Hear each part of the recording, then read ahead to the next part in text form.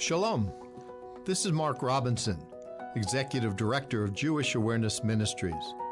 Welcome to Jewish Awareness Podcast, a teaching ministry of Jewish Awareness Ministries. On Friday nights at our headquarters, we host a Bible study. Generally, we do verse-by-verse studies of different books of the Bible. Through the years, these studies have looked at the books of Isaiah, Ezekiel, John, and Hebrews. At times, we will have studies devoted to Jewish cultural events or issues relating to Israel and prophecy. These studies can be viewed live through the JAM Facebook live stream platform on Fridays. If you have questions or would like additional information, go to our website, jewishawareness.org. Email us at office@jewishawareness.org or call us at 919-275-4477. This information will be repeated at the end of the podcast. Enjoy the Bible study. John chapter 1 and verse 4. We've seen in verses 1 through 4 the doctrine of Christ's pre-existence, His deity, that He is the Creator, and that Jesus is life. As it says in the first half of verse 4, in Him was life, and then in the life was the light of men. We looked at the scriptural principle of life and how it's more than just having a pulse. It's more than just being alive. It's more than just existing. Life scripturally is associated with the fullness of the blessing of the presence of God. And without that, you have no life. There's numerous ways that we can apply in Genesis where God said, the day that you eat of that fruit, you shall surely die. Adam lived 935 years and then he died, Genesis 5:5. He continued to live longer than the point where they ate from the tree, but the instant that he ate of it, he died spiritually. In that instance, he lost true life. What did Jesus say? I'm come that you may have life, and that you may have it more abundantly. Whosoever believeth in Him should not perish, but have everlasting life. If we trust in Jesus as our Savior, we're not just going to be alive, forever.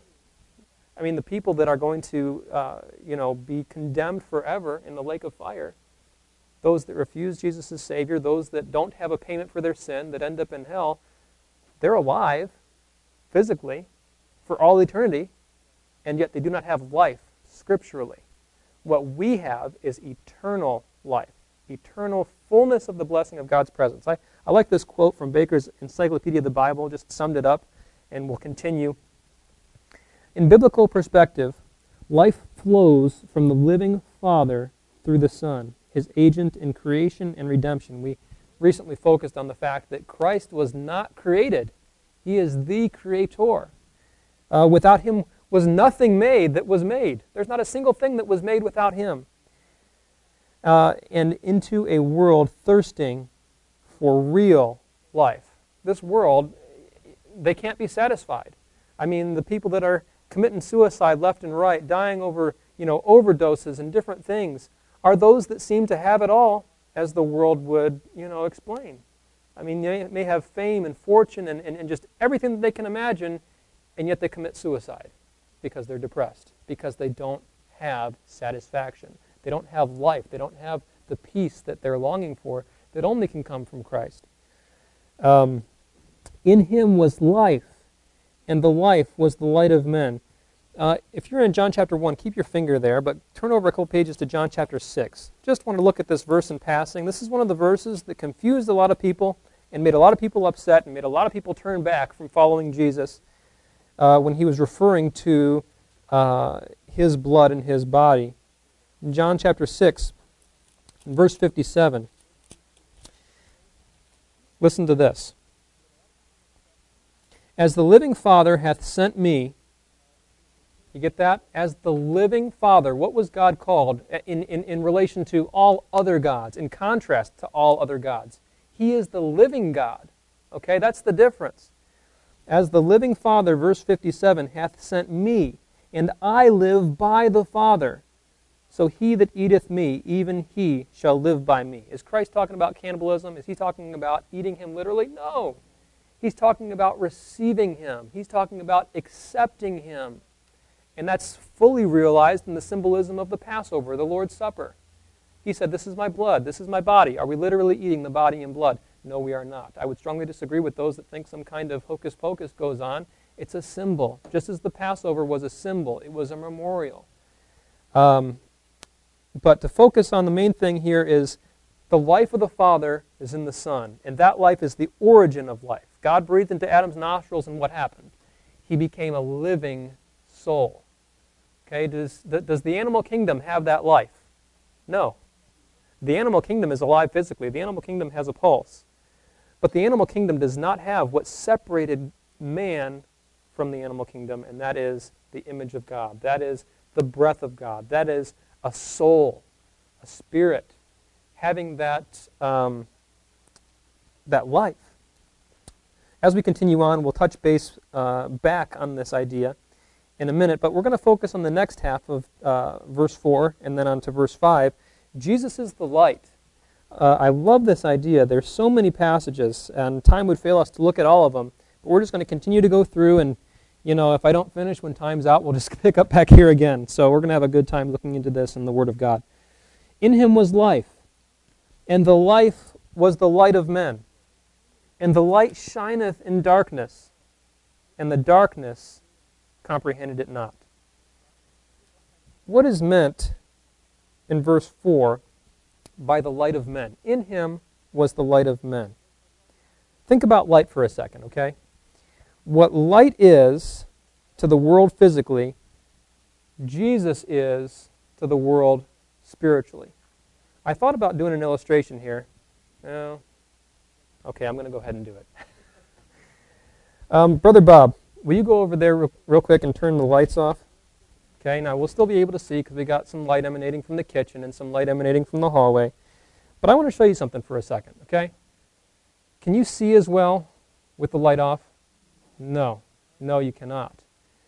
I wish that you could just close your eyes for a second, okay?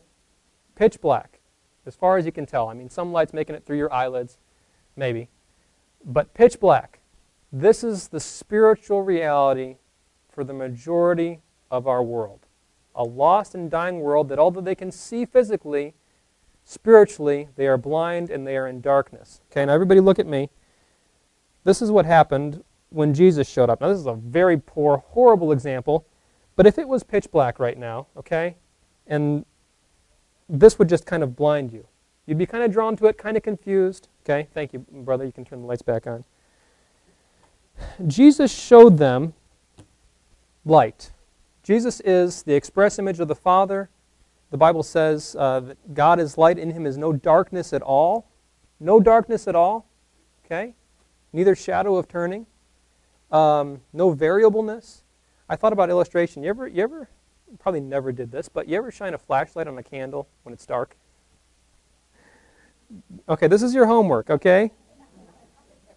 Go home in a dark room, light a candle, and shine a flashlight on that candle. You will see the shadow of the candle, and that's it. The flame has no shadow. It looks as though the candle is not lit. There's no shadow, no darkness in true light. So what physical light is to the world physically, Jesus is to the world spiritually. Three things, okay? Three things that light is. And there's a parallel between the physical world and the spiritual world. Letter A, it exposes truth. Okay? When Bob had the light turned off a couple minutes ago, you probably couldn't read what was on your page. Okay? You probably couldn't see, the disgusted expression on the person next to you as they were looking at you. We couldn't see specific things. Details are lost. It dispels darkness, and without it, sight is impossible. Am I right, Dr. Bird? Okay? So the light is what actually helps us to see. As Mark mentioned, I don't know, a week or two ago, he mentions it in passing different times. Things that would be better answered by our resident optometrist over there. But the fact is, the only reason that our eyes can perceive physical objects with sight is the light reflecting off of them. So if there's darkness, you can't see. And something that's interesting, I don't know if you ever thought about this before, but the darker it gets, the more monotone things appear. Because color, becomes less vibrant because there's less light to reflect that color. So in a dark room, you may be able to see, but it's more monotone than it would be if the light was on. So what does Jesus do spiritually? He comes into this world, okay, born as a baby in a manger, God in human flesh, and he exposes truth. He is the Word embodied. He is the express image of the Father. As he said, I have life from the living Father. Everything that Jesus did, everything that Jesus said coincides with his Father. Jesus is Jehovah in a human body. Jesus is truth. This world sometimes doesn't like truth, does it? And this world has gotten used to this darkness, and it's all they've ever known. There may be glimmers of light, and we're going to get to this in a minute. There may be glimmers of light in the general revelation that they see around them. There may be glimmers of light in their conscience, okay, helping them to realize that somebody must have made all of this. I mean, it's ridiculous to, surmise that everything that's here, you and me, in this building, in this paper, in this Bible, in this phone, the materials that made all of these things just somehow randomly happened together. I mean, if I took, if I went down to Apple or whatever and I, got every single little tiny part, every single little tiny piece, every single little tiny, microchip and piece of microchip and material and just threw it up all in the air, would this come down on the ground together? No. And it's far more ridiculous to think that we have evolved. Somebody looks in the mirror, a good hard look in the mirror will show you that there is a God. And that is a glimmer of light, but that glimmer of light only condemns. That glimmer of light only makes us without excuse before a holy and perfect Creator that made everything. It dispels darkness. As I mentioned before, this world is used to the darkness. If you've ever been in a dark room, or maybe you're just waking up, okay, or maybe somebody flips the light on. When I was in college, some people sometimes would get up really early, comparatively to when I liked to get up. And sometimes they would turn the light on where maybe it was like 5 in the morning or something, 5:30 in the morning. I am still asleep. And it's like so jarring to have that light in your face that you didn't have time to adjust to the light. This world doesn't like it, okay? It's not fun to be exposed. It's not fun to be shown something that is contrary to our fleshly desires. And yet that is exactly what Jesus taught spiritually. I mean, Jesus just let everybody have it as far as what their preconceived notions were, that they were dead wrong and that they were facing an eternal judgment from a holy God because of it, and they didn't like it. But yet, if you allow that light to penetrate, it's far better to be able to see than it ever could be in darkness. I don't know about you, but when I first got saved, it was like somebody deciphered this book for me. It was like I was trying to read hieroglyphics, listening to or hearing it or trying to read it before getting saved, and all of a sudden it was like I could understand this book because it was speaking to me. It was speaking to my heart. The Spirit of God inside me was testifying that I was a child of God, and hey, all of these things is a love letter to you. But before that, it's darkness. Before that, it's just kind of trying to find your way around.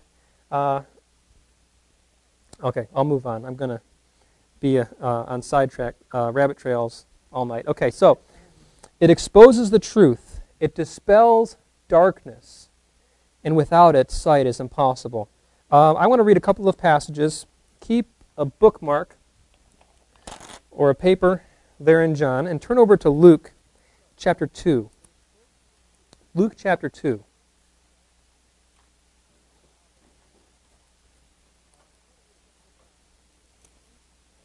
A couple of passages, one in Luke, one in Isaiah, that I wanted to read to you. Luke chapter 2, verse 25.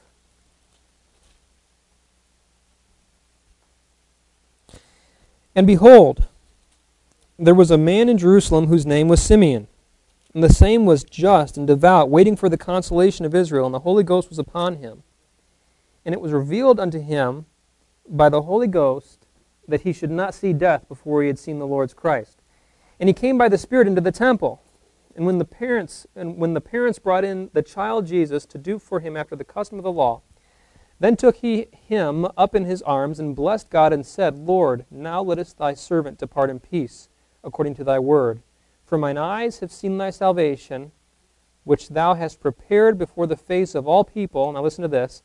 A light to lighten the Gentiles and the glory of thy people Israel. How many of you in here are Gentiles? Okay? I myself am a half-breed, okay? So I'm included in this, all right? The reason that you and I were lightened, okay, enlightened, given light, is because of the Savior, is because of Christ. And the neat thing about this is it doesn't just start here in Luke, okay? Turn back to the book of Isaiah chapter 42. Isaiah 42.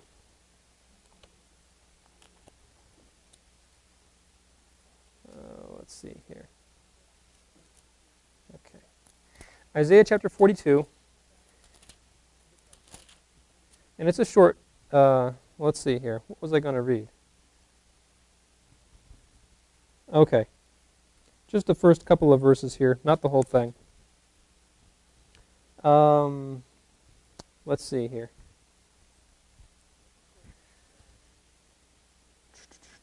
Start in verse 1. Behold my servant, whom I uphold, mine elect, in whom my soul delighteth. I have put my spirit upon him. He shall bring forth judgment unto the Gentiles. Okay, skip down to verse number 5. Thus saith God, the Lord, that created the heavens, and stretched them out, he that spread forth the earth, and that which cometh out of it, he that giveth breath unto the people upon it, and spirit to them that walk therein. I, the Lord, have called thee in righteousness, and will hold thy hand, and will keep thee, and will give thee a covenant of the people for a light of the Gentiles. Who is this talking about? Jesus. Look at verse 7. To open the blind eyes, to bring out the prisoners from the prison, and them that sit in darkness out of the prison house. I am the Lord, that is my name, and my glory will I not give to another, neither my praise to graven images.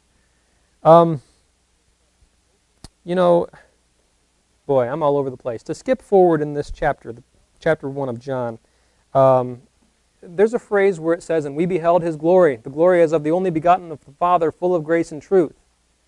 He had the Father's glory, full of it. He was the Father's glory. And in this same passage in Isaiah, he says, I am the Lord, I am Jehovah, that is my name, and my glory will I not give to another. He didn't give his glory to another. He was and is Jesus in human flesh. Okay, he says, I and my Father are one. How would you say to me, show us the Father? You've been with me this long, and you ask me that. If you've seen me, you've seen the Father, Jesus said. Interesting little idea there. But there's messianic prophecy dealing with, and you can turn back to John, messianic prophecy dealing with the Messiah bringing light to the Gentiles.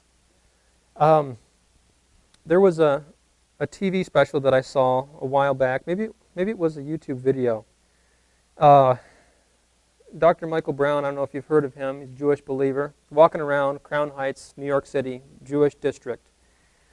And he was asking the Orthodox Jews, the Hasidic Jews of Crown Heights, have you heard of the Rebbe, okay, which is Menachem Schneerson? Okay, he passed away in I think 92 or 94. Many believed him to be, many still do, small group, believe him to be the Messiah. They're awaiting his resurrection. Okay, he is not the Messiah. He was born, I think, in the Ukraine, died in Brooklyn from a stroke. He is not the Messiah. Well, we all know that there, but just clarifying. But he asked all these Orthodox Jews, have you heard of the Rebbe? Have you heard of Menachem Schneerson? And all of them are just like, of course I've heard of him. Yes, absolutely. But then he goes into the Gentile neighborhood in New York. And he says, have you heard of the Rebbe? And they're like, who? What are you talking about? Person after person after person. No. Then he talks to the same Gentile neighborhood. Have you ever heard of Jesus? Yes. Okay. Without a doubt, every person that he talked to had heard of Jesus and knew who he was. Jesus brought light to the Gentiles. He brought the Word of God to the Gentiles. He brought salvation to the Jew and to the Gentiles. I have a passage here that I want to share with you in a minute. Okay, a couple of notes that I have here. Psalm 119, 105. Thy word is a lamp unto my feet and a light unto my path. Recently we had that power outage, okay? And this illustration is like embedded in my mind. We found all of our candles, okay? We dug them out of the cupboards and placed them in the places that they needed to be throughout the house to be able to see. And at one point, I remember I had to leave our bedroom, which is upstairs, and go downstairs, and it was nighttime. So I took a candle, okay? Back then, they didn't have candles. I mean, didn't have flashlights like we do. They had candles, okay? And with that candle, it was like, wow, I can barely see, very far in front of me at all. I had to be very careful walking down those steps because I could only see literally 1.5 steps in front of me, or else I'd go tumbling down the stairs and we'd have another huge problem in the midst of a power outage. But that candle, here I have the Hebrew word ner, okay? Ner is flame or candle, literally. Thy word is a lamp, a flame or candle unto my feet, okay? It only shows us far enough that we can kind of take the next step. How many of you are like me and like to have like 1,000,000 steps in advance planned out if you possibly could, okay? Sometimes I get frustrated and the Lord has to teach me patience and he has to say, you don't have to have all your ducks in a row, you just have to have the next one, okay? Following him as he shows you, as he reveals to you. But for so long, all that people had to show them the truth was the first covenant. All that people had to show them who the Lord was the shadows that were pointing to the Messiah, the shadows that were pointing to the object of this book. And even people that read the New Testament nowadays, if they don't have Christ, if they're not saved, if they're not born again, all that they have is just their own intellect, and if the Spirit of God would illuminate them to bring them to salvation. That's it. And yet when Jesus came, he showed us. He showed us physically. This is who God is. That God that you've heard about for so many years. That God that you've read about, that your fathers have read about, that you've heard stories about. I am him. So Jesus brought light. He brought life. And light, or unto my path. When God said, in the beginning, let there be light, he said, or let there be light. That is like light in general. It's not just a little candle, but it's like another word for daylight, okay? Just this, all-encompassing, all-covering light. Not just a little candle, but light. The darkness comprehended it not. If you'll forgive me, I'm going to skip around here for a second because I want to go to this next part. It ties in better. And then I'll skip back to the darkness comprehended it not. Matthew chapter 4, I have a verse here. It's a quotation from Isaiah 9, okay? It's on your notes. The land of Zebulun and the land of the Naphtali by the way of the sea, beyond Jordan, Galilee of the Gentiles. The people which sat in darkness saw great light, and them which sat in the region and shadow of death is light sprung up. There is a prophecy in the book of Isaiah that there would be a light shining out of Galilee. It wouldn't be just a little flame, and it wouldn't even just be light. It would be a great light. A great light. This is a big deal. And specifically because we're looking at the book of John, we're looking at the gospel and the Bible itself from a Jewish perspective. There's a messianic prophecy about light coming to the Gentiles and that light springing up out of the region of Galilee. What's interesting, and we learned this when we went to Israel, but Galilee of the nations, okay, it's kind of two words that are put together in one. Galilee comes from Glil Hagoyim, a mix or a circuit of Gentiles. So this is the people which sat in darkness. This is the people that didn't even have the Old Testament. They didn't even have those scriptures, okay? The people that were up there in that region were predominantly Gentiles, okay? The people which sat in darkness saw a great light, and to them which sat in the region and shadow of death, light is sprung up. This parallels not only light, but life and death. Okay? The shadow of death, darkness, light has sprung up. Isaiah calls it Ur Gadol, big light, great light, huge light. And I thought this was interesting. I never knew until I looked it up. The Greek word for big is mega. Okay, that's where we get mega from. Phos mega, that's what Matthew called it, a great light. So Jesus being in the region of Galilee, Jesus coming to earth, okay, in human flesh, is not just, okay, he's going to show us some light. He's going to enlighten us a little bit. He's going to kind of direct us and guide us. No, he's going to blind us with the light of God so that we, the scales fall off our eyes, just as they did with Paul, so that our eyes are opened to the spiritual world, so that our eyes are open to what true life is. There are so many people across this world, billions of people who are alive physically but dead spiritually because they do not have life. And also, they are not seeing. They are seeing physically, but they are blind spiritually. Whew. That's a big thing to deal with. Okay? This is earth-shattering. And sometimes we kind of get over the fact that we're saved, but we shouldn't. We get used to it. We get familiar with it. And the more familiar we get with taking for granted the Spirit of God within us and being able to understand God's Word and who Jesus is and how He came down and saved a wretch like me, we get familiar with that and we're like, okay, it's just another day in the life of being a Christian. No, it's not. It's an amazing new day to serve the Lord, and He's given us His Spirit. He's given us His Word. He's saved us not only just to be saved, but He saved us for a purpose.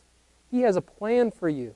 He wants to use you to bring glory and honor to Himself and to bless you with His grace that we don't deserve, that He gives us every hour, every minute, every day.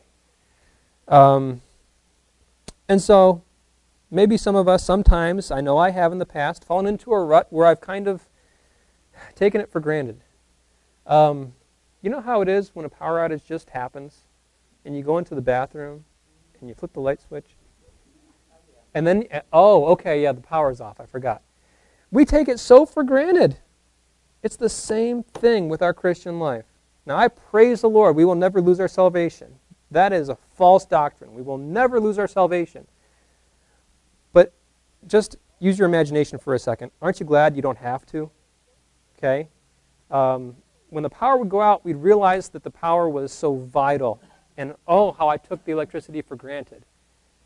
We don't have to have that with our salvation. Thankfully, we never will. But sometimes, as Peter mentioned, we need to be stirred up a little bit.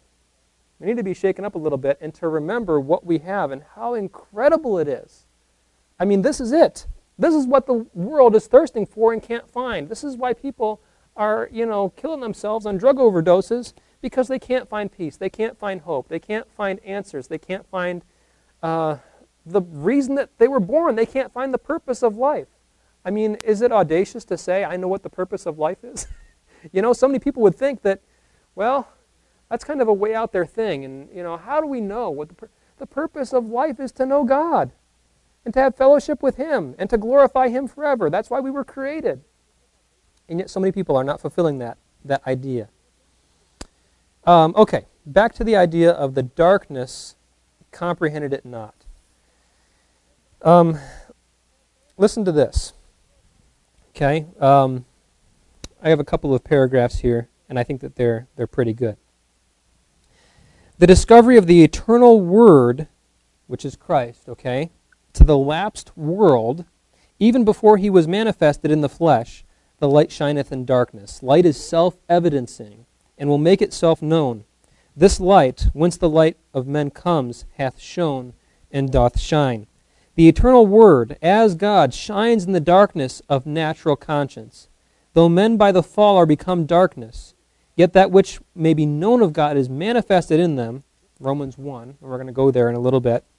The light of nature is this light shining in darkness, something of the power of the divine Word, both creating and as commanding all mankind have an innate sense of. Were it not for this, earth would be a hell, a place of utter darkness. Blessed be God, it is not so. Okay, so what about the darkness comprehending it not? The world of mankind comprehended not the natural light that was in their understandings, but became vain in their imaginations concerning the eternal God and the eternal Word. The darkness of error and sin overpowered and quite eclipsed this light. Listen to this. The Jews who had the light of the Old Testament yet comprehended not Christ in it. As there was a veil upon Moses' face, so there was upon the people's hearts. In the darkness and types of shadows of the light shone. But such as the darkness of their understandings, they could not see it. This world can see a glimmer of light in their conscience that God has given to them to show them that there is a God, to show them that there is right and wrong, to show them that there's holiness and righteousness, and to show them that there's accountability to that. And yet they kind of, what is this? You know, in Romans 1, we read a lot of different things that show the truth of that. And we're going to look at that in a minute. So kind of keep that kind of on the back burner in your mind, okay? The fact that people have misplaced and misused the conviction that is built into them by God that they need a Savior. Okay. I'm going to read you a couple passages here that I have on your handout. John chapter 3, verses 19 through 21.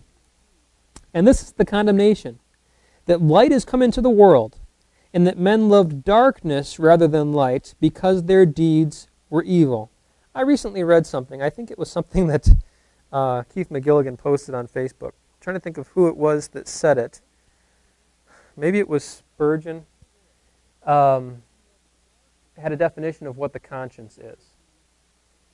And this was kind of interesting. It's a quick little quote, but it said something like, the conscience is what tells you to look over your shoulder to see if somebody's watching. Okay? When we're doing something we're not supposed to do, we know it. And it's because of God. And I believe that that is an application of the fact that Christ is the light of men. Okay? That fact that it comes from Him as the Creator, and it's fully realized in accepting Him as Savior and having the darkness dispelled. But that light that's given to every man shows them the truth, and they shove it, out of the way. As we'll see in Romans 1 for a second.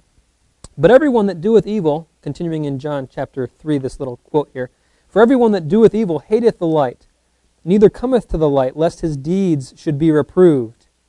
But he that doeth truth cometh to the light, that his deeds may be made manifest, that they are wrought in God. You ever thought about how so much wickedness, now it's all the time, it's in the daylight, it's in the public, it's everywhere. But for a period of time, it was the majority of it was done in the night. Why? And a lot of times, a lot of it still is done primarily in the night, in the darkness. Why do you think, the bars are poorly lit? Is that just like some kind of problem that they have with their lighting across the nation, across the world, in places that serve alcohol? And are places of, ill repute? No. It's because they like it dark in there. They want it dark in there.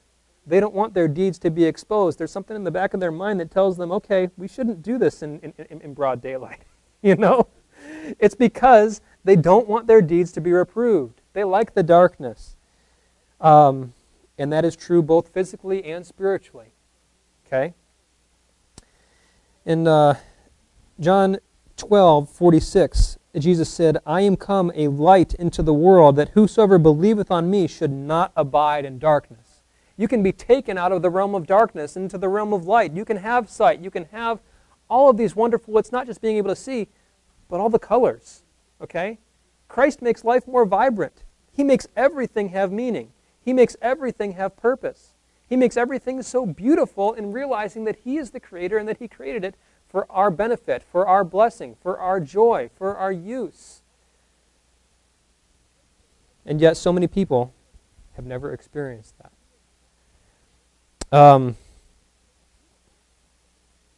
Any questions or comments? We're going to come back to this idea of light because it comes back up again. But before we get into John being the witness bearer, I'll just stop and pause and see if there's any discussion, any questions, comments, input. Okay. All right, well, let's continue with verse 6. John chapter 1. And the light shineth in the darkness, and the darkness comprehended it not. There was a man sent from God, whose name was John. The same came for a witness, to bear witness of the light, that all men through him might believe. He was not that light, but was sent to bear witness of that light. So who was John? Was John the Savior? No. This clearly, yes, John the Baptist. It clearly shows us the purpose of John. And we see the purpose of John other places in Scripture. But this is just stated in such a great summary. John was not that light. He was sent to bear witness of that light, that through him all men might believe. John was to be the forerunner of the Messiah. He was the one to proclaim, the Lord is coming. He was the one to proclaim, He is the light. He is the life. He is the one whose shoes I'm not worthy to unloose. He is the Lamb of God. That was John's purpose, John the Baptist, to bear the witness of that light. And then in verse 9, that was the true light, which lighteth every man that cometh into the world. Now, this is talking about Christ. So what is meant by the phrase, which lighteth every man? This little paragraph here explains it pretty well. The common light of nature, as it's put. From this light the rays are diffused over all mankind, as I've already said, for we know that men have this peculiar excellence which raises them above other animals or other creatures. Okay, I wouldn't call man an animal. That they are endued with reason and intelligence, and that they carry the distinction between right and wrong engraven on their conscience. There is no man, therefore, whom some perception of the eternal light does not reach. Now, I have my disagreements with Calvin, certainly. But this passage, especially in light of Romans chapter 1, which we were going to look at, you can go ahead and turn there, actually. Keep your finger in John. But Romans chapter 1.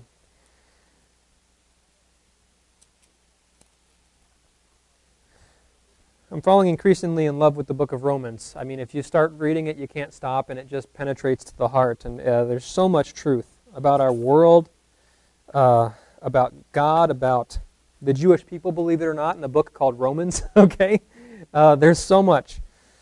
But Romans chapter 1. This light is speaking of general revelation, which only condemns us before God, so that we can see our accountability, our sinfulness, and that we are without excuse. Is everybody born with the Holy Spirit? Is every man that ever existed, born with this, basically they don't need to be saved because they've been fully enlightened and their eyes have been opened? No, that is not what it is talking about. It is talking about something that parallels Romans 1, the idea of general revelation, that conscience, that accountability, that innate sense of God comes from Christ. And it is the light that is fully realized when we accept Him as Savior. But that glimmer is in every single man that ever existed, even before Christ. Okay? This is how it's possible. It's before and after, and just, anybody that's ever been born has this innate sense of right and wrong, this innate accountability and knowledge that there is a Creator.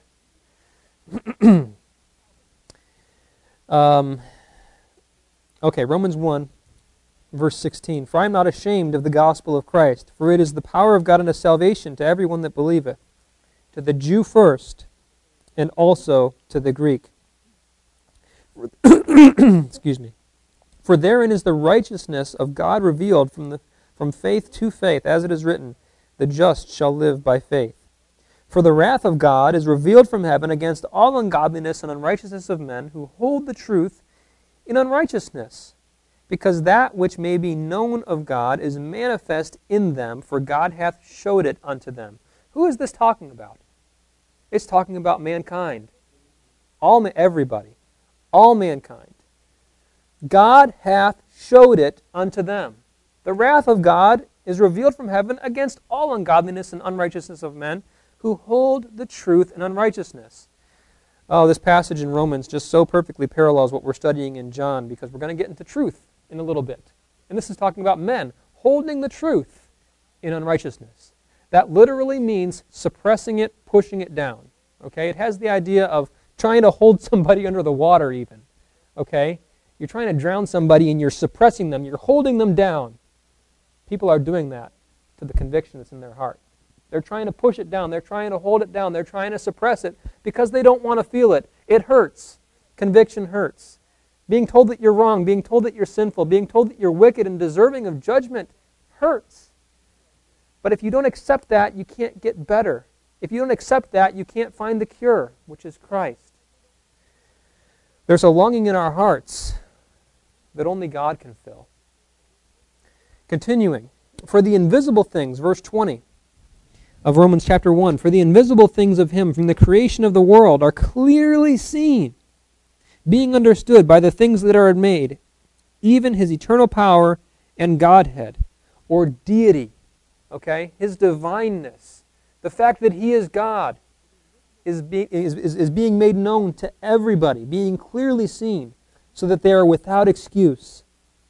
Because that when they knew God, they glorified Him not as God, neither were thankful. Okay? They didn't comprehend the light. They didn't come to the light because their deeds were evil. In a couple of verses we're going to read about that He came unto His own and His own received Him not. Okay? The world knew Him not. He's showing it unto them. He has been showing it unto them. From their birth, they've been realizing this accountability, this right and wrong, because that when they knew God, they glorified Him not as God, neither were thankful, but became vain in their imaginations, and their foolish heart was, what's the next word? Darkened. Okay? Professing themselves to be wise, they became fools, and changed the glory of the uncorruptible God into an image made like unto corruptible man, into birds, and four-footed beasts, and creeping things. Wherefore God also gave them up to uncleanness through the lust of their own hearts, to dishonor their own bodies between themselves, who changed the truth of God into a lie, and worshipped and served the creature more than the Creator, who was blessed forever. All of this ties together. Christ being the Creator, Christ being the life, and Christ being the light. All three tie together so intricately that it's hard to kind of dissect them and take them apart and examine them. Because the light is linked to Him being the Creator. And the life is linked to Him being the Creator and the light. They're all together. So you have light, you have life, and you have Christ as the Creator and Lord, or you have death, darkness, and there's no Creator. Or we're worshiping and serving the creature more than the Creator, which is exactly what this world has done and is doing. Moving on, Jesus' reception, okay? How the world and how His people have or have not received Him. He was in the world, talking about Jesus, the light, the Creator, the life, the Word. He was in the world, and the world was made by Him, and the world knew Him not. How tragic is this passage when you think about it? People all over the world have an opportunity to know intimately, in a personal relationship, the one who made them, and to show them what the purpose for their creation is, and they don't know Him. Instead, they're worshiping other gods. Instead, they're denying His existence and worshiping man. Instead, they're doing whatever they can to squelch that voice, to suppress the truth, okay, to sear their conscience so they don't have to think about it.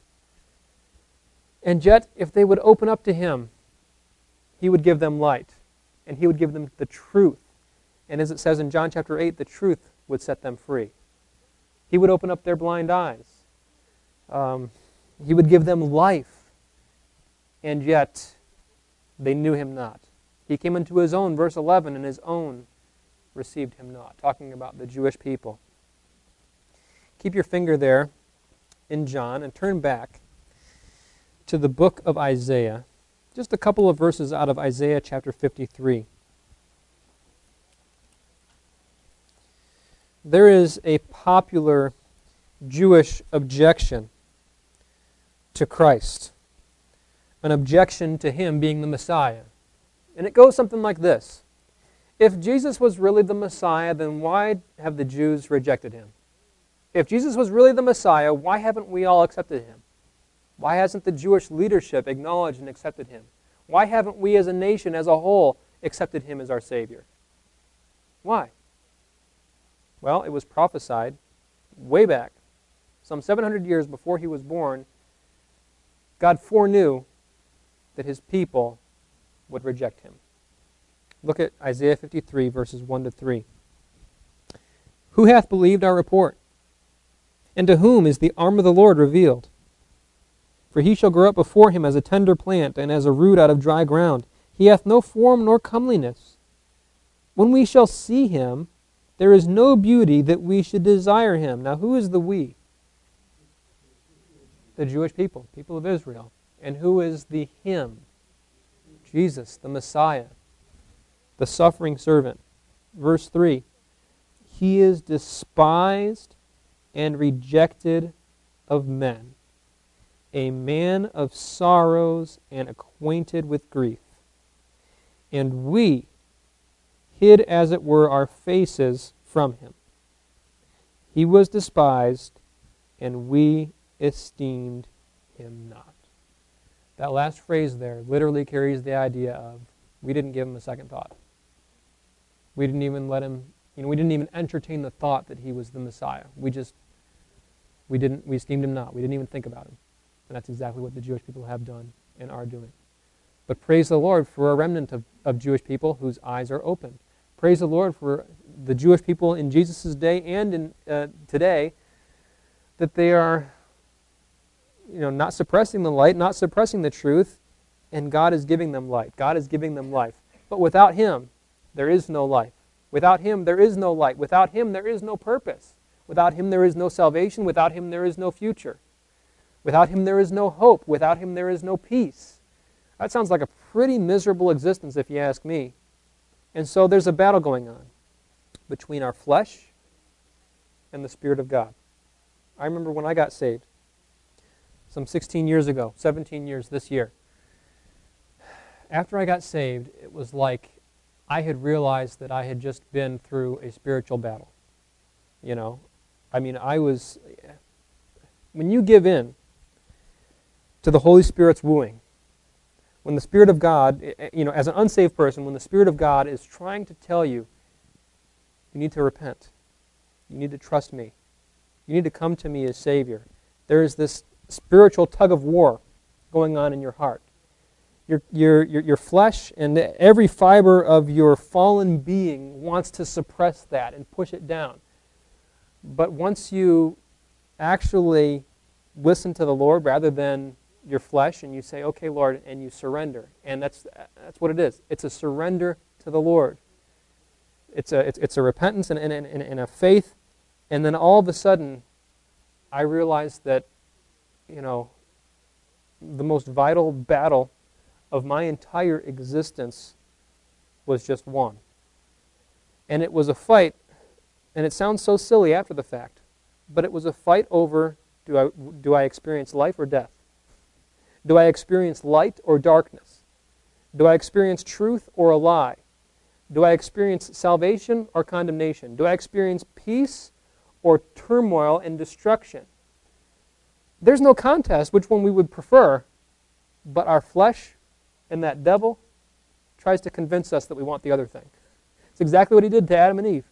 Forget this garden, you want this little fruit right here. Forget what God said, you want this.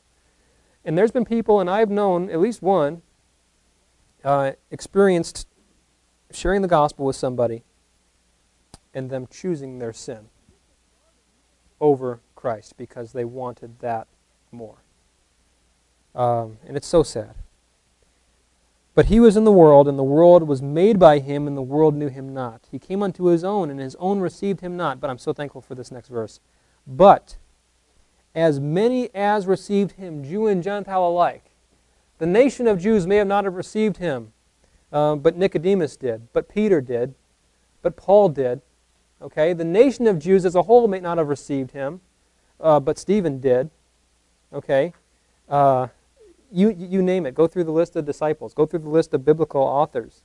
John, James, Luke, Mark, Matthew. All Jews. Okay? What happened when they received him? As many as received him, to them gave he power to become the sons of God. Even to them that believe on his name, which were born not of blood, nor of the will of the flesh, nor of the will of man, but of God. You can't birth yourself into the spiritual realm. You can't make it happen with the power of positive thinking. You can't say, I'm going to be saved. Forget about this. I'm going to heaven. I don't care what this book says. You can't make yourself be saved. The only way anybody can be saved, the only way anybody can become a child of God is by surrender to Him. It's not of the will of the flesh, okay? It's not through a desire to experience paradise, which, by the way, do you know why this whole entire issue is going on with Islamic jihadists, okay? And the fight with Islamic extremists and Islam in general and all of those other things that are going on that are just, ripping our world apart? It comes down to lust. Did you know that? It comes down to lust. Because they'll get 72 virgins in paradise. It all comes down to lust. This whole entire thing is all about lust. Okay, well that's a rabbit trail I don't feel like going down. But you can't birth yourself into the spiritual realm. You can't earn salvation. You can't make yourself be saved. The only way that you can do it at all is surrendering to what the Lord wants you to do, and that's receiving His Son. Okay? It's a two-sided coin of repentance and faith. Turning from your sin and turning toward God in faith. I believe that you're telling the truth about yourself. I believe that you are the Savior. I believe that you died for my sin, and I trust you as my payment for my sin. That's the only way that anybody can ever have salvation. But I'm so glad that you and I have done that. Hopefully everybody here has. If you haven't, we'd be just ecstatic to talk to you about that and how you can know for sure that you have a home in heaven. And the Word was made flesh and dwelt among us. Tying back to verse 1. In the beginning was the Word, and the Word was with God, and the Word was God. Verse 14, the Word was made flesh. Okay, the utterance of God. Who God is, God's declaration, the way that God speaks to us was made flesh and dwelt among us.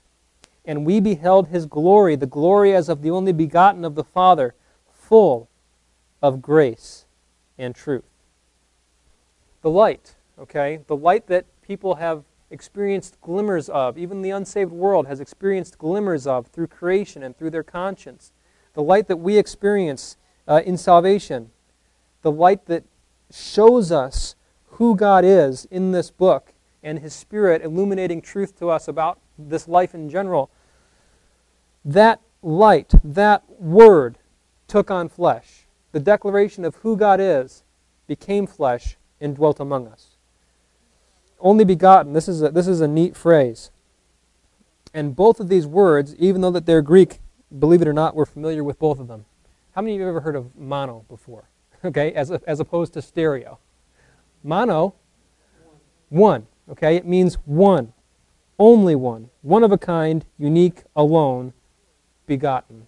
Begotten is genes, which it's the same word that we get the word Genesis from.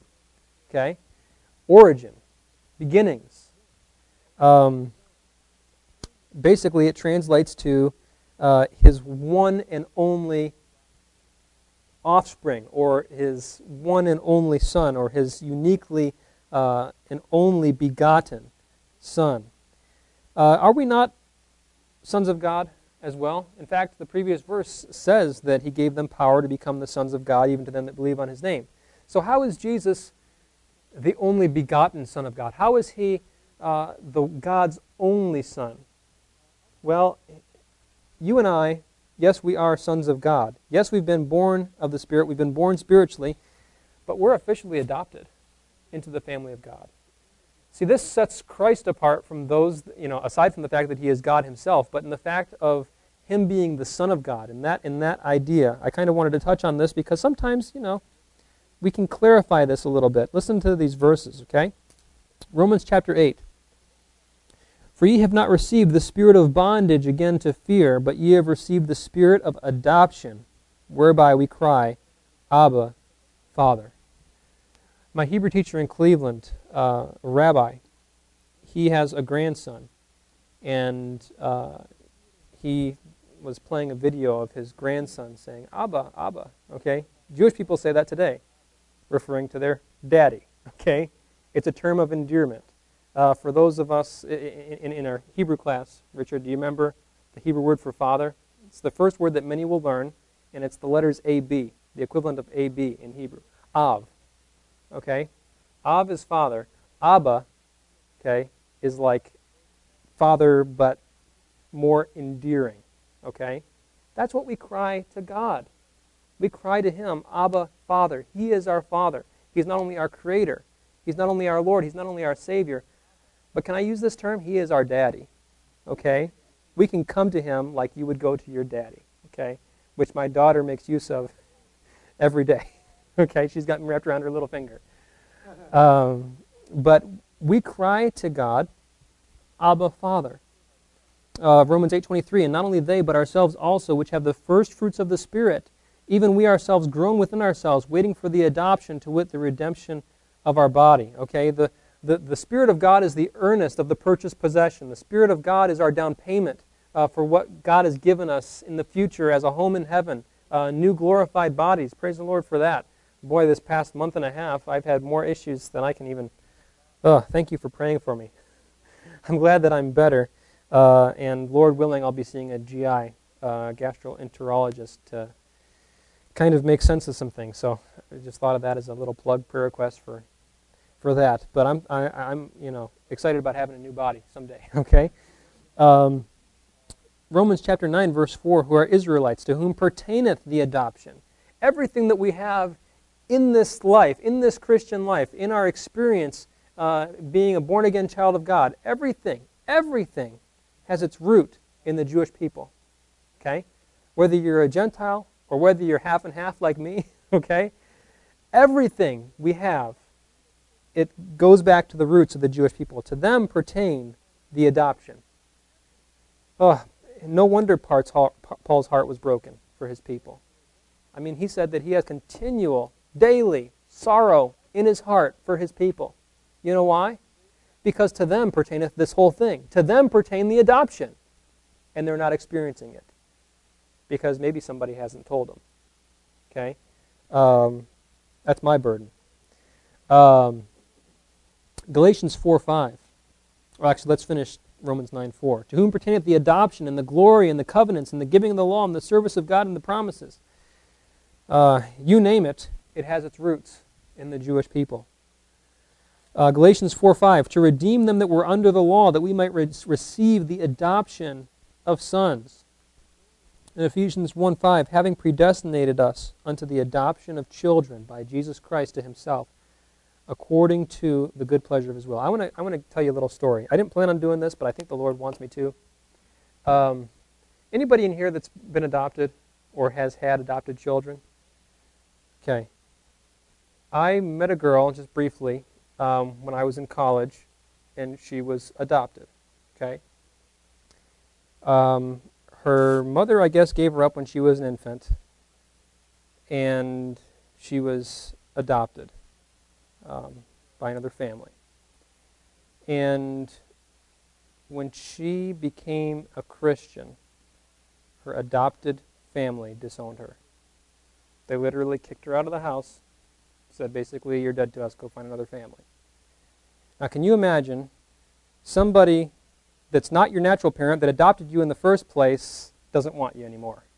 How heartbreaking that would be. If you've never read the verse or never thought about it, there's a verse, and I don't have the reference. It's in the Psalms. But this was her life verse. And boy, it almost brought me to tears just thinking about it. When my father and mother forsake me, the Lord will take me up. And that's exactly what He's done. The Lord is there for us. We are adopted into the family of God. Okay? We are taken out of the realm of darkness. We are taken out of the realm of death into the realm of life, into the realm of light, into God's presence. God's presence is eternally with us and in us. We've been adopted into the family of God, and just like it's hard to appreciate being saved if you don't realize how desperate you were being lost, okay? You can appreciate a whole lot more being adopted, realizing that you weren't before, okay? I mean, we didn't have to experience some kind of a spiritual orphanage, okay, or waiting for foster care or something like that. We don't think about that. But when we realize the reality of being adopted into the family of God, that we are now called sons and daughters of God, co-heirs with Christ, I mean, you know, that's another one of the things that we take for granted because we don't realize where we came from and where we were before we had it. And so I haven't really ever thought about that too deeply. Maybe we should, you know, once in a while. We can think about that for homework, along with shining a flashlight on a candle, okay? All right, now, to the idea of Jesus being full of grace and truth, the only begotten of the Father, full of grace and truth. Grace. Jesus could have come like unto the death angel, but he did not. Okay? Did God have every right to just wipe us off the face of the earth? When Jesus came 2,000 years ago, he could have came like a death angel. Okay? Like the death angel of the plague of, you know, the Passover in Exodus. He could have come and just wiped us all out. Okay? Not just the firstborn, but everybody. He had a perfect right, and he could have been holy and just in doing so. But he did not. He could have come to condemn and destroy everything and everyone. I don't know about you, but these last couple of Bible studies with Mark going through Ezekiel, and specifically his recent study on God being holy and righteous and just and, comforted in the judgment that he brought upon Israel because he was holy and just. It really kind of opens your eyes thinking about that, realizing once again how wicked we are. I mean, we tend to have this problem of thinking we're pretty good, you know. And as believers, you know, we'll think, well, I'm pretty good now. But we'll also think that, oh, you know, I wasn't horrible back then either. We don't realize how wicked and horribly just against everything that God holds dear, everything that God is for, we were against. And to realize how fully and completely and totally we deserve judgment and condemnation and death. He would have been totally just in doing so, but he did not. He came to die in our place. How unbelievable is that? The light, the Word, the life. He did not come to condemn. Can I have a verse? Well, we can turn to it. It's in the end there, end of that paragraph. John chapter 3. Turn over a couple pages if you're still in John. To John chapter 3, and look at verse number 17. For God sent not his Son into the world to condemn the world, but that the world through him might be saved. If that's not grace, I don't know what is. That is the epitome of grace. God giving us what we don't deserve, giving us salvation. Jesus was and is grace. He is full of grace. And then truth. Satan is a liar and the father of it, as it says in John chapter 8. Sometimes the truth hurts, as I mentioned earlier. Light exposes truth. But it is better to be made free by the truth than to be kept in bondage by a lie. John chapter 8, verse 32, where Jesus says, "And ye shall know the truth, and the truth shall make you free." I'm going to read you some passages. You can just listen. Different passages that talk about grace and truth. In the Old Testament, lots of times the idea of grace, although there is a word for favor in the Hebrew, a lot of times it's a similar idea with the word mercy. And the phrase mercy and truth parallels grace and truth in the New Testament, in the book of John, where it says Jesus was full of grace and truth. I mean, what I just read about Jesus could have come to condemn us and destroy us and, you know, everything and everyone, and would have been totally just in doing so, and he did not. That is mercy, is it not? Listen to these passages. Almost all of them are in the book of Psalms. Psalm 25:10, "All the paths of the Lord are mercy and truth unto such as keep his covenant and his testimonies. Psalm 57:3, he shall send from heaven and save me from the reproach of him that would swallow me up. Selah. God shall send forth his mercy and his truth. Many times they're in the same passage, mercy and truth, mercy and truth. Psalm 57:10, for thy mercy is great unto the heavens, and thy truth unto the clouds. Isn't this kind of an odd pair? Mercy and truth, grace and truth. They kind of don't normally, you wouldn't think of them going together. But in Scripture they appear over and over and over. I love this verse, Psalm 85:10, mercy and truth are met together. Righteousness and peace have kissed each other. Where did that happen? How in the world can you have mercy and truth? Truth condemns. Truth shows us how we are. Truth shows us how far we are from God, and yet God's character is not only truth, but it's mercy. And here in this passage, I believe it's referring to the cross. Mercy and truth are met together. Righteousness and peace. Righteousness and peace. Finally, we have peace through the blood of his cross. We've been reconciled and we've been given God's righteousness. He made him to be sin who knew no sin. Made him to be sin for us, that we might be made what? The righteousness of God in him. And reconciling us and having made peace by the blood of his cross. Mercy and truth have met together. Righteousness and peace have kissed each other. Listen to this. But thou, O Lord, art a God full of compassion and gracious, long-suffering, and plenteous in mercy and truth. Okay? Jehovah, the God of Israel, is plenteous in mercy and truth. Justice and judgment are thy habitation of thy throne. Mercy and truth shall go before thy face. He hath remembered his mercy and truth toward the house of Israel. For the Lord is good, his mercy is everlasting, and his truth endureth to all generations. Let not mercy and truth forsake thee. Bind them about thy neck. Write them upon the table of thine heart. Do not they err that devise evil, but mercy and truth shall be to them that devise good. By mercy and truth iniquity is purged. Proverbs 16:6. And by the fear of the Lord men depart from evil. Mercy and truth preserve the king, and his throne shall be upholden by mercy. Listen to this. Micah 7:20. Thou wilt perform the truth to Jacob, and the mercy to Abraham, which thou hast sworn unto our fathers from the days of old. Now, with all that in mind, let's read verse number 14 again of John chapter 1. And the Word was made flesh and dwelt among us, and we beheld his glory, the glory as of the only begotten of the Father, full of grace and truth. Now, we'll continue into verse 15. John bare witness of him, and cried, saying, This was he of whom I spake. He that cometh after me is preferred before me, for he was before me. Now wait a second. To the casual reader, or to the person that does not have knowledge of the situation, somebody that's lost, maybe trying to understand what's going on here, wasn't John conceived in the womb and born before Jesus was? So, John says, he was preferred before me, for he was before me.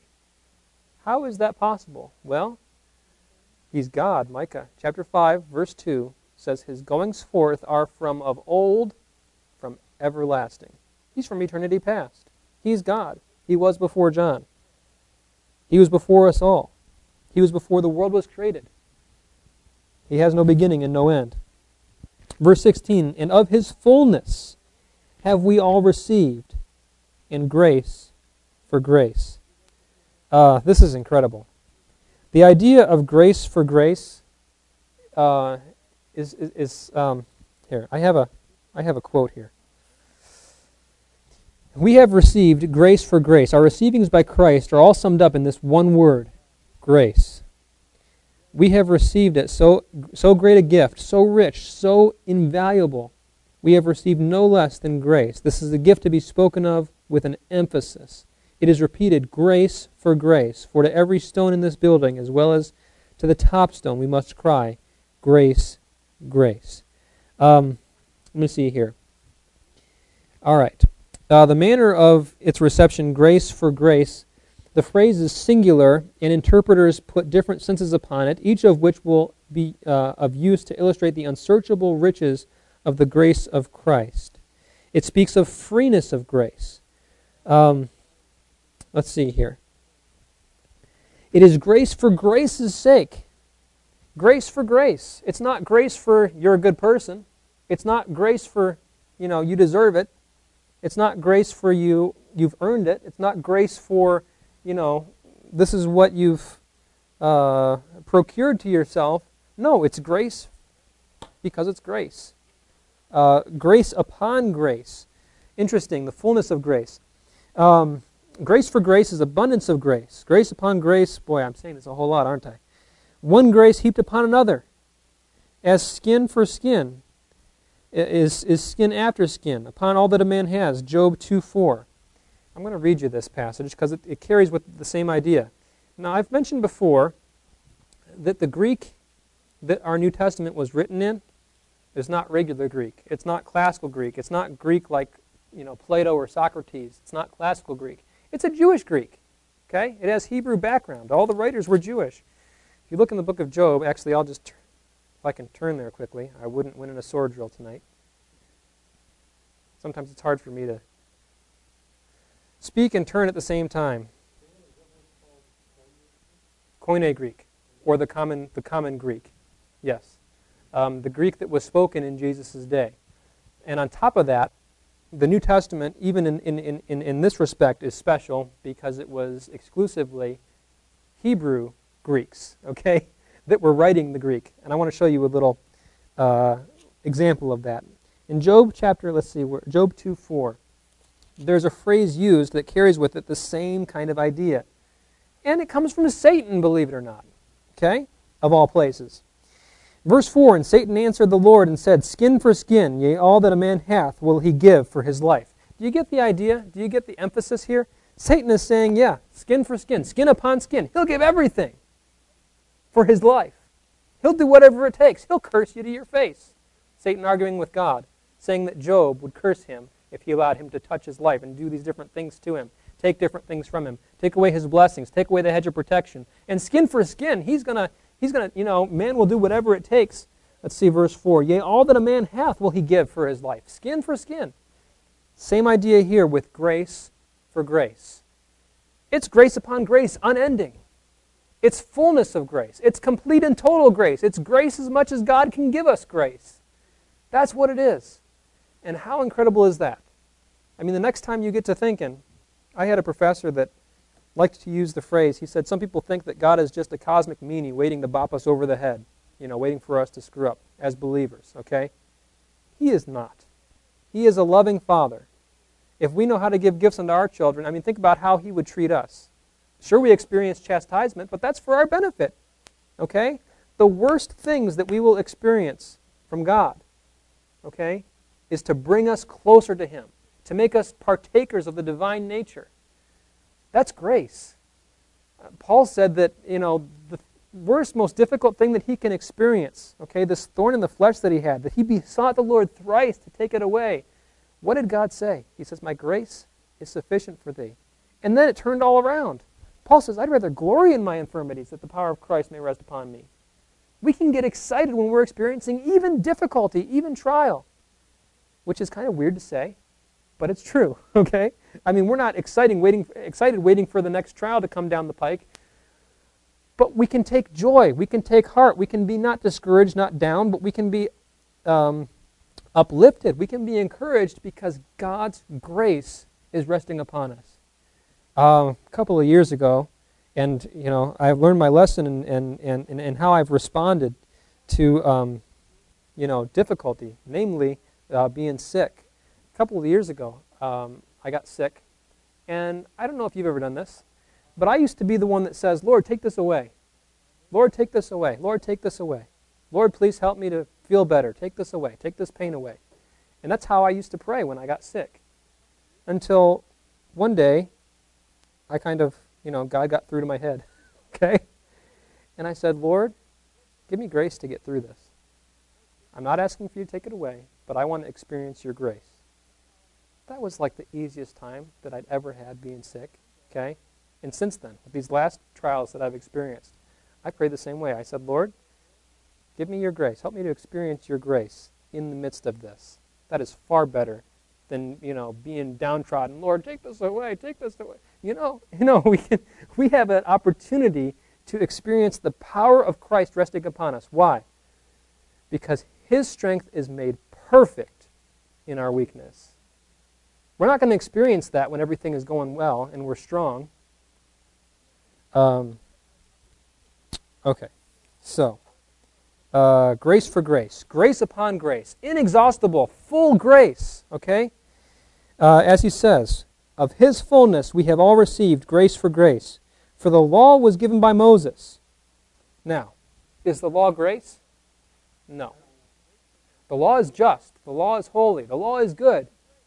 But the law will not save a depraved, fallen, sinful mankind.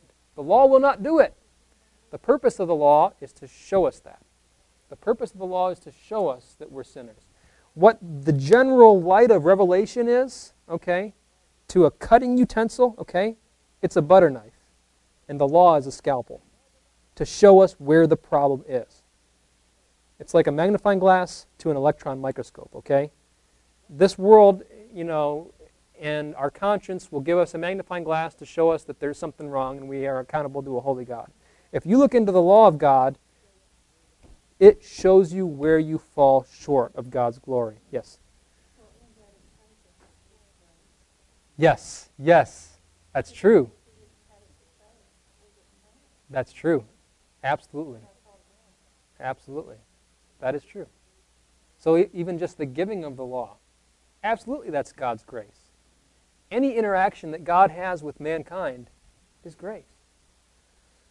And so, the law was given by Moses, but grace and truth came by Jesus Christ.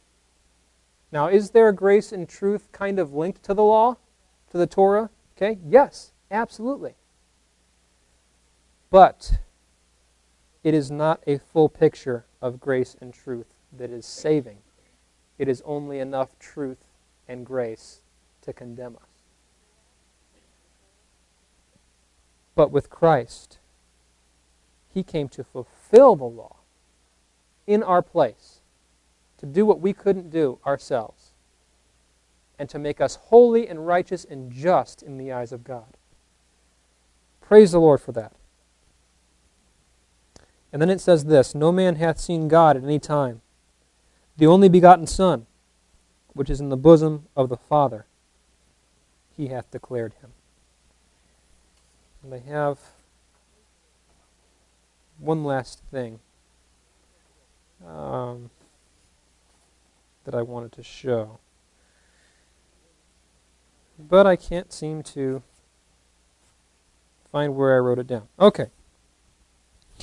So basically, it ties all the way back to the beginning, that in the beginning was the Word, and the Word was with God, and the Word was God. No man hath seen God at any time. The only begotten Son, which is in the bosom of the Father, He hath declared Him. So you want to see who God is. There may be many people out there, Jew, Gentile. What is God like? What is He doing? There's stuff going on all over this world. What is God thinking? How is He reacting? They want to get an intricate picture of who God is. Look no further than Jesus. He is the express image of His person. He shows them the Father. No man hath seen God at any time. The only begotten Son, which is in the bosom of the Father, He hath declared Him. Okay, so the Word, or the declaration of God, okay? This whole entire book, it became flesh, the declaration of God, because Jesus is the declaration of who God is. Any questions, comments, discussion? The way I think about it in my mind, man, is God made everything by speaking. Let there be. Yes. And that's word. So if His speech is God, if His speech is coming from Him, it is God. Yes.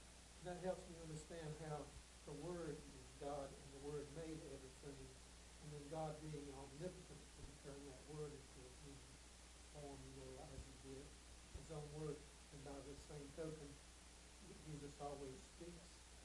And he hears. What the Father tells him to speak. Because he's the Word of God. Yes. They're intricately... That's how it helps me to try to explain to somebody how the Word, Jesus is the Word, and the Word is God, and how everything is made by him. Well, and the other thing is, it's the declaration of God. It's God's communication to mankind. So, when you look at Jesus, God in human flesh, fully man and fully God, He is God's message. He is God's message to mankind. He is God's communication to mankind. Absolutely. I mean, the verbal word, the written word, He is the embodied word. It helps me to think of the word speak. Yes. Yep. Absolutely. Anybody else before we close in a word of prayer? Yes. Sure. I was thinking tonight about full of grace and truth. Mm-hmm. I was thinking the only other thing I've ever heard the word full of about God was that He's full of compassion. And then you read it in that song. Yes. And if anybody knows anything else, just that God is full of, just as a matter of, I don't want to say trivia. Sure. But, that's all. Sure. If there's anything else that Scripture says is full of, I don't know it. Yeah. We got all three of them tonight. Amen. Full of compassion. Yeah. Well, I don't know about you guys, but just looking at these things, how much should we praise the Lord for His grace, for His compassion? I mean, Him being full of compassion all encompasses His grace and His truth, okay? Looking beyond our sin and seeing our need, okay? And coming to die for us while we were yet sinners, while we were yet ungodly. In due time, Christ died. We just could never earn it. We can never pay it back. And all we have to do is live for Him, yield to Him, surrender to Him, and watch Him work through us, watch Him bless us, watch Him use us for His glory. And it's an exciting thing.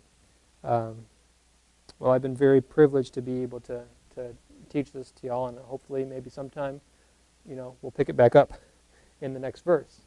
But I'll go ahead and close in a word of prayer. Thank you, Lord, so much. Shalom. This is Mark Robinson, Executive Director of Jewish Awareness Ministries, thanking you for listening to our Bible study. These Jewish Awareness podcasts are a teaching ministry of Jewish Awareness Ministries.